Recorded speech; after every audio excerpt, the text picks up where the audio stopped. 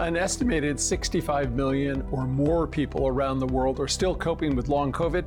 Scientists are racing to understand why some people develop long-term symptoms after an infection, as well as how to detect, treat, and prevent it. There is an association with the severity of underlying disease. So the number of comorbidities that people have does seem to be associated with how likely they are to go on to develop long COVID. Dr. Leora Horwitz is one of the leaders of the National Institute of Health study of long COVID. She's the director of the Center for Healthcare Innovation and Delivery Science at NYU Langone Health, where they're integrating the research activities of almost 200 clinical sites. Vaccination does reduce the risk of long COVID, and this goes just along with that general understanding that we have that the sicker you are initially, the more likely you are to have long COVID. And one thing that vaccination does very well is it prevents people from getting very sick. And this is Conversations on Healthcare.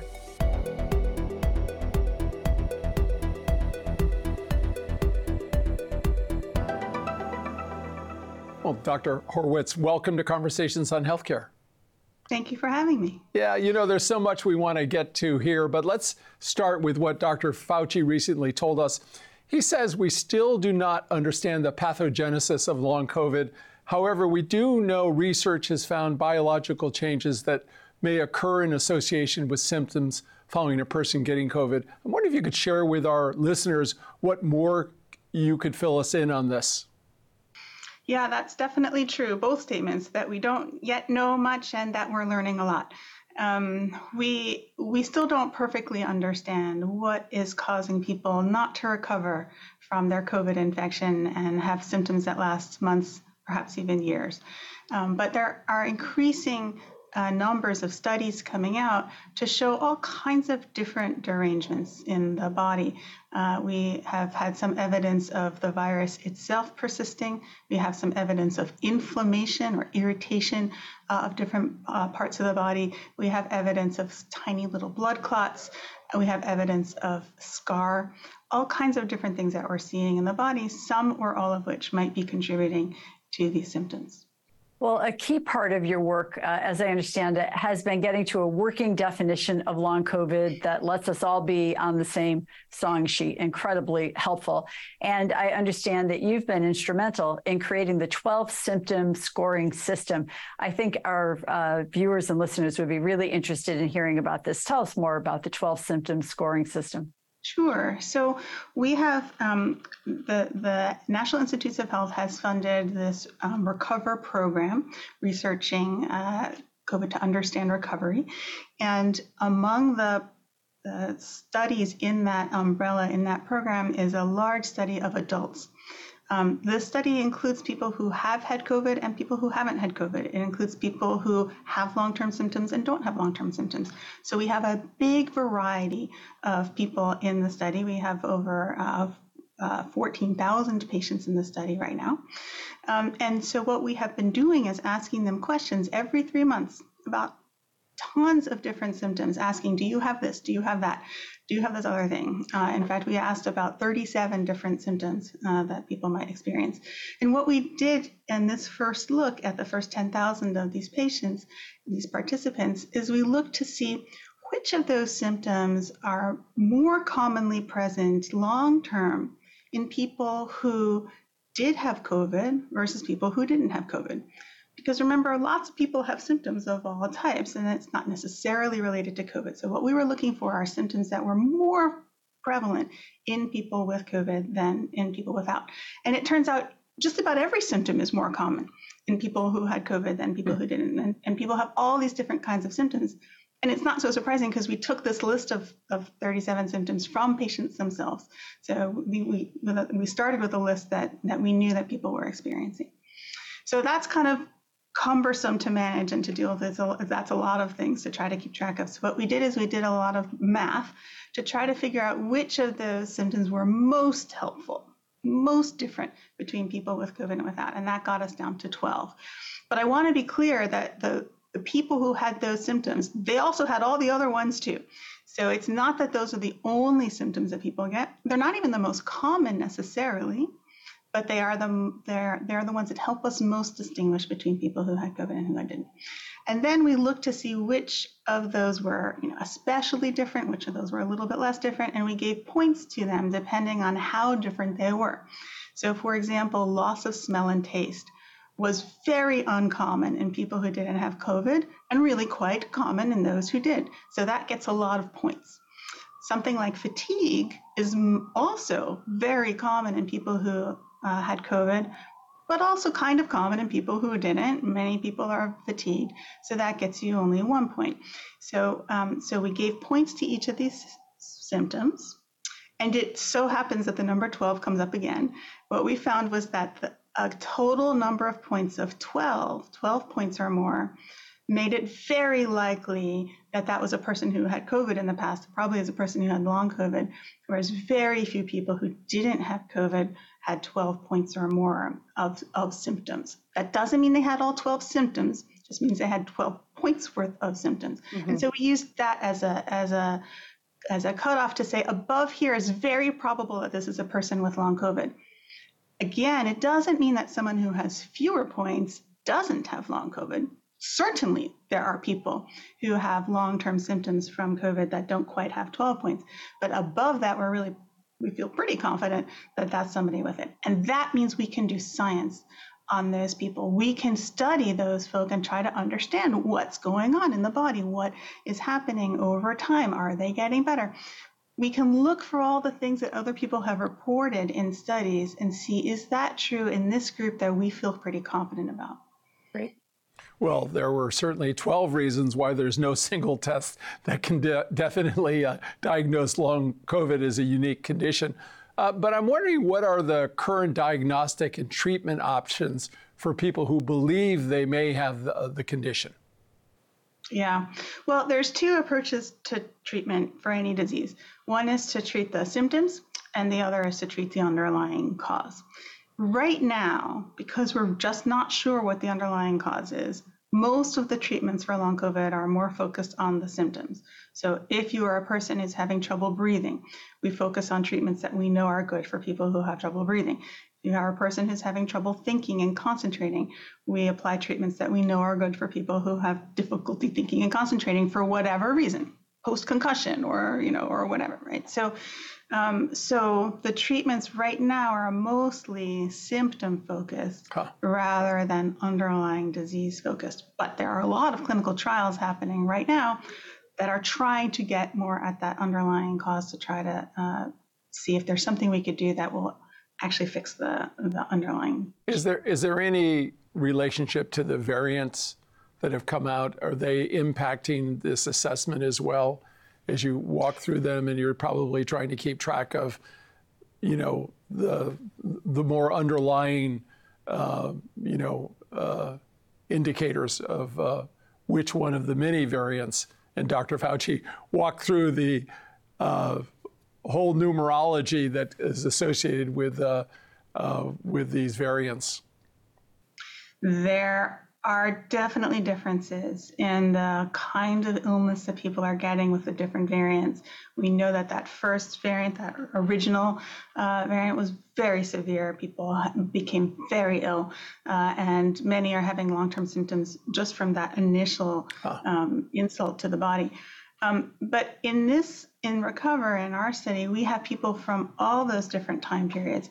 And even when we look at people who had the most recent, the Omicron variant, and who were vaccinated, we still are seeing a pretty substantive rate of long-term symptoms. We found about 10% in this study of those folk who are Omicron infected and vaccinated. So although it probably does matter what variant people had, we are seeing long COVID even with the less severe variants. Mm-hmm.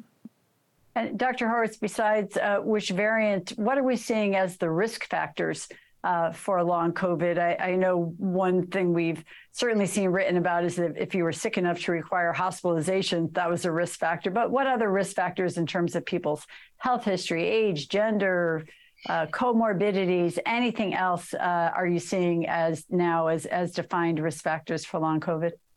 We're actually just looking at that as we speak in our Recover data. So I look forward to being able tell you the results of that from Recover. But there are lots of other studies that have looked at that too. And the findings so far are actually relatively similar to the sorts of things we see with other post-viral conditions. So it seems to be more prevalent in women than in men, even though men did get, being male was a risk for being more severely ill, at least in the early strains. But here we're seeing more women than men. There is an association with the severity of underlying disease. So the number of comorbidities that people have does seem to be associated with how likely they are to go on to develop long COVID. And people have begun to look at other things like lab tests and and medications and things like that, but nothing really definitive yet.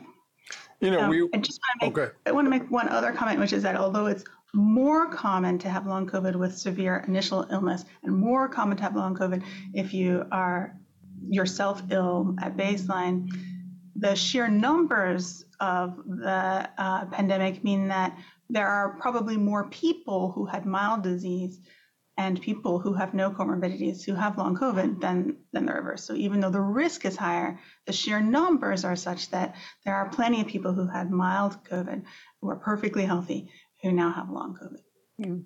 I want to pull the thread on Margaret's question there. And, we were involved with NIH, all of us program since the IRB development. And one of the reasons that Dr. Collins put that initiative together was really to make sure that any cohort represents all of us. So in addition to men with gender and age, how reflective is the group that you're looking at that would reflect all the diversity within our country? Yeah, actually, that's something we work really hard and prioritize highly. So Recover, the adult study, is located in 33 different states across the country, plus Washington, D.C., plus Puerto Rico. We set as a target at the beginning of the study that we should enroll certainly to look like the U.S. population, but ideally even overrepresent underrepresented or minority populations because they were a higher risk for getting COVID in the first place. Our population now looks exactly like the U.S. We are about 16% African American. National average is 14%. We're at 17% Hispanic. National average, I think, is 19 or something like that. So we're very close. We are well overrepresented in Asian populations. We're at about 7% versus national average of 1 or 2. So we really have worked very hard to make sure that our population in the study looks like America. And that's partly why we took it's been about a year and a half to enroll our participants. We're at about 95% done now.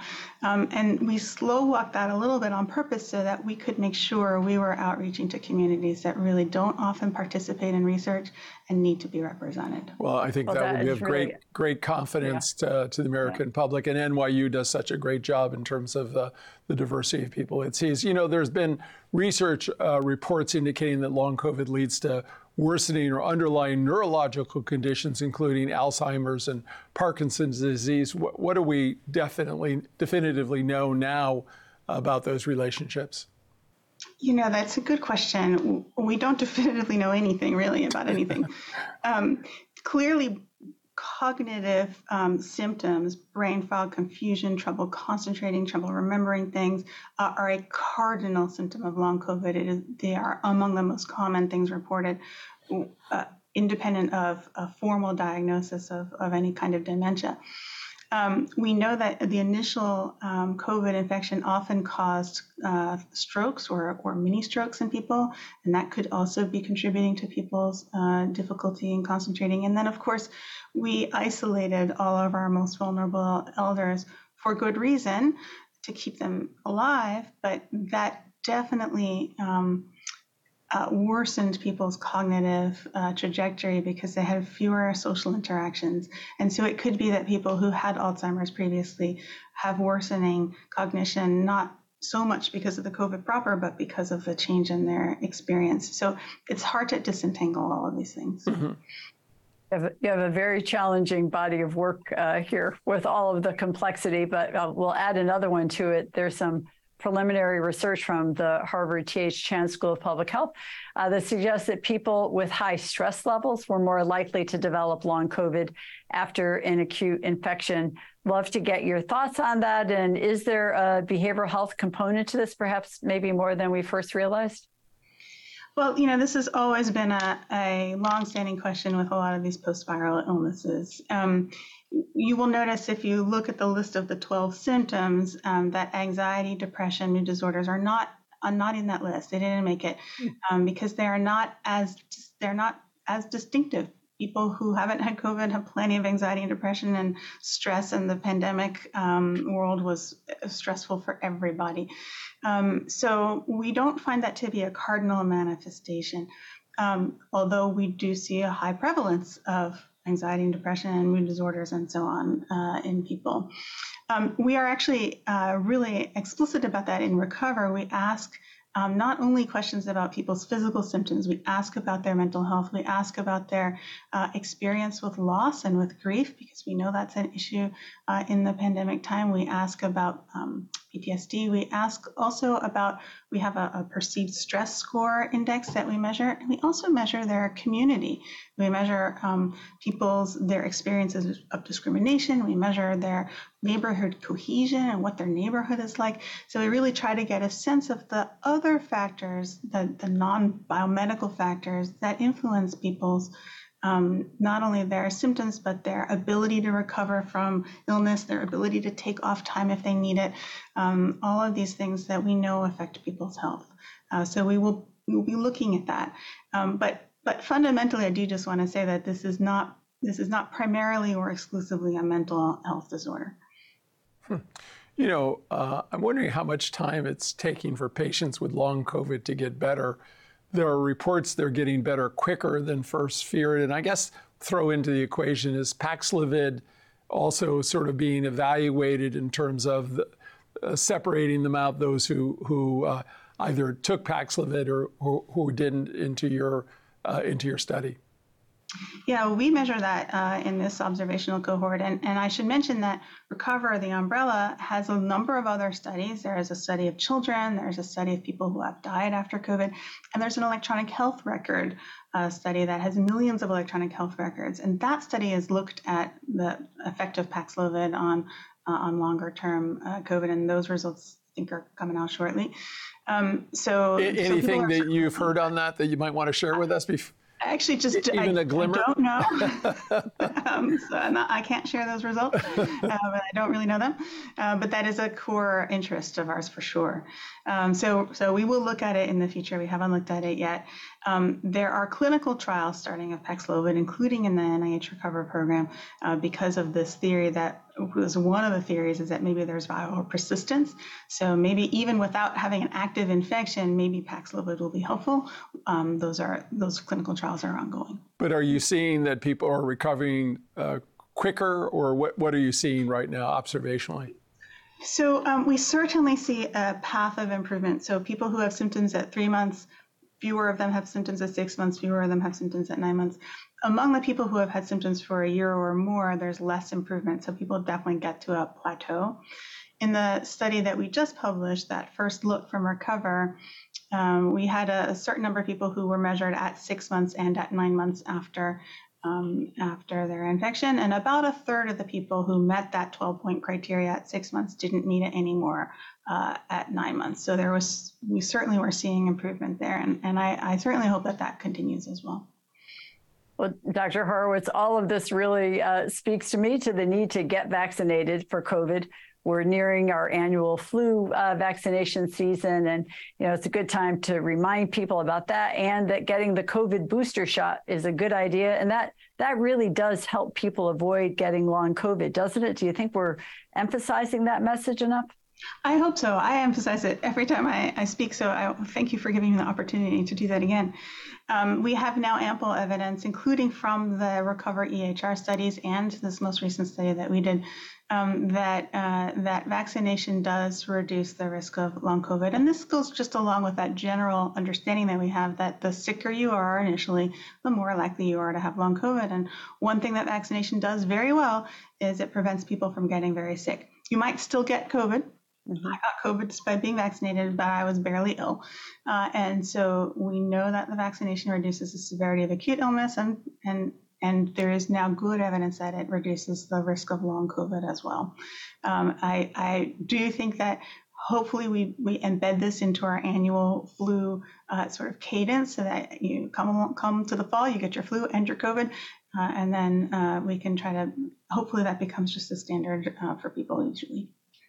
You know, the website Stat looked into long COVID and posted a headline that said that the NIH has poured $1 billion into long COVID research with little to show for it, and that's a quote. It pointed out that there were been delays and says a sense of urgency is missing. I'm wondering if you could give us your perspective on the impact of the investment that's been made and how you all are leaning into this research project. Sure. Well, setting aside the fact that it's taking up, 24/7 of my time and everyone else's time, we certainly feel a sense of urgency.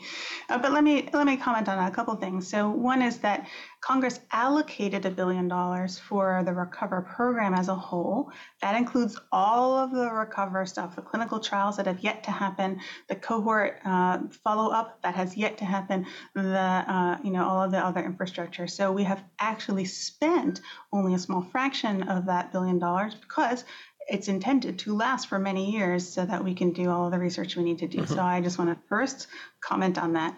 The second thing I want to say is that we have to always balance the need for rigorous and reproducible science with the need for speed. And that's just a constant challenge. So as we talked about earlier, we made a deliberate decision to make sure that our cohort looks like America.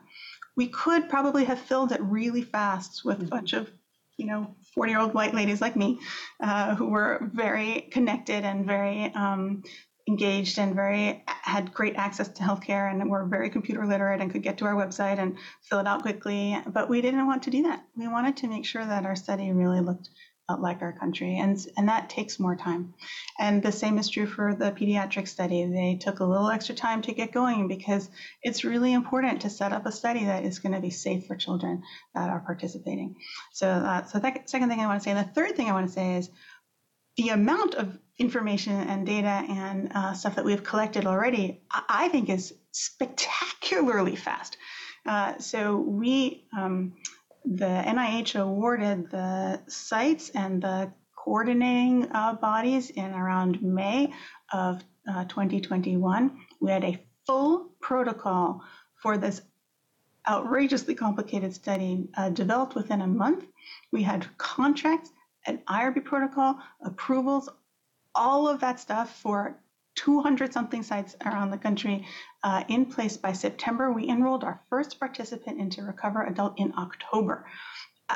I cannot think of another study that has happened that fast and with that speed. And we have enrolled well over 14,000 people since then.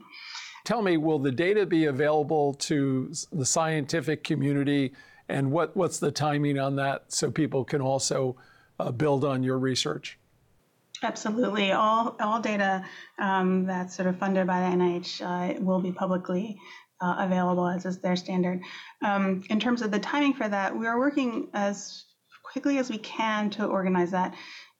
We are needing to organize the data, clean it up, to connect it to the appropriate specimens and so on. So I actually don't know the timing for that, but it won't be very long.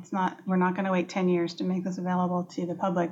And in the interim, we're also still trying to make it available even within Recover investigators. We have thousands of investigators within Recover that are interested in using the data too. Wonderful. Well, Dr. Horwitz, given all of this, it almost seems preposterous that I have to ask you the next question, but you've spoken before about physicians who are doubtful about recognizing long COVID as legitimate. Is that situation improving? Are there still skeptics that there is such a phenomena as long COVID in the medical community? I think there are. I certainly think there are. We don't have good data about that nationally. I don't think anyone has surveyed doctors to see what they think.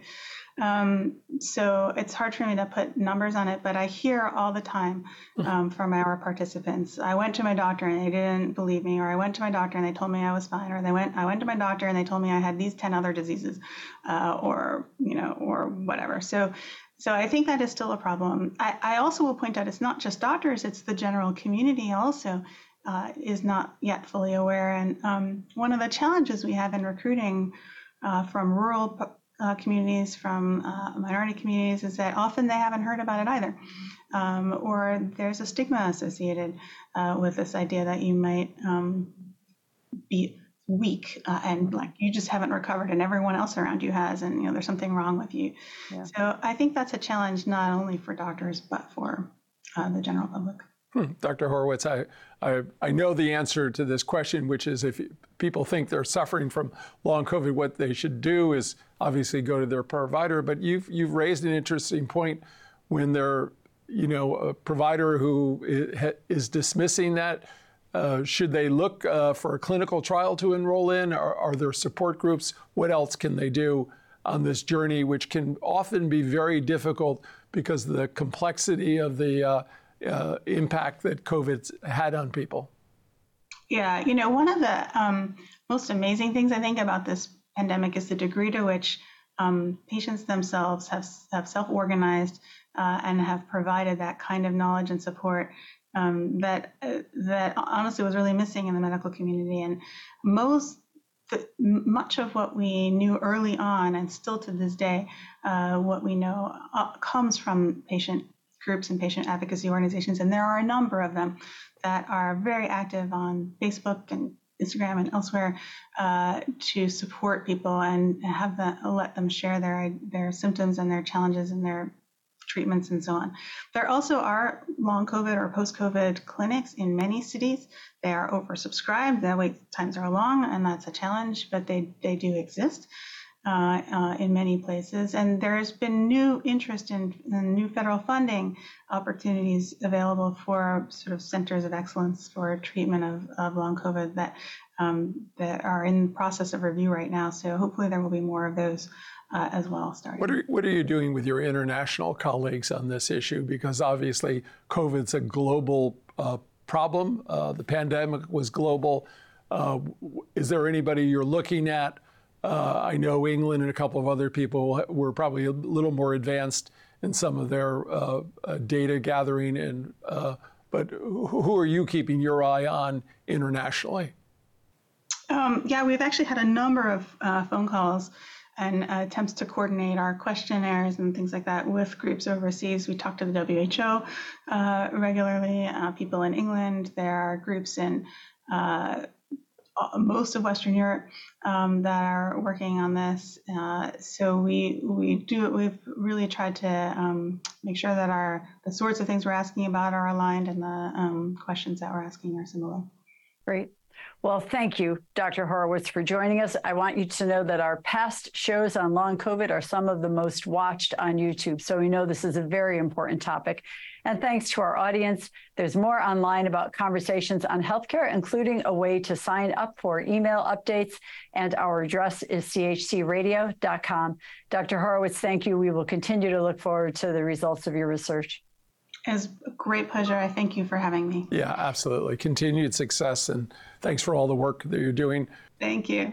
This copyrighted program is produced by Conversations on Healthcare and cannot be reproduced or retransmitted in whole or in part without the express written consent from Community Health Center, Inc. The views expressed by guests are their own, and they do not necessarily reflect the opinion of Conversations on Healthcare or its affiliated entities.